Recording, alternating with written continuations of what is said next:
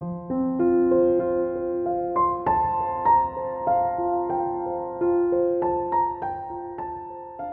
mejor forma de iniciar esta semana que haciendo nuestra la promesa que encontramos en Salmos 32:8?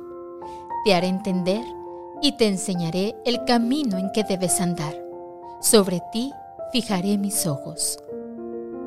Si te ves tentado a decir, no puedo, recuerda que Dios prometió, te haré entender. Si tienes dudas sobre alguna decisión, el Señor te asegura que Él te enseñará el camino.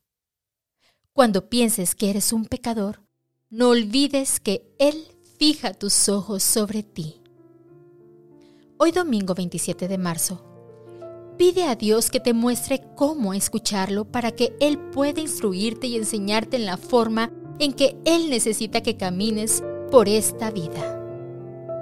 El país por el que oramos de manera especial el día de hoy es Surinam, ubicado en la costa atlántica nororiental de América del Sur.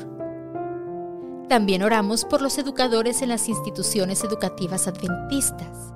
Que Dios guíe a cada uno de ellos en la tarea de educar en los ámbitos físico, mental y espiritual. Y no dejemos de orar por la protección de Dios para los niños, los débiles y los vulnerables que se ven obligados a quedarse en casa con familiares abusivos o vivir en hogares difíciles de acogida.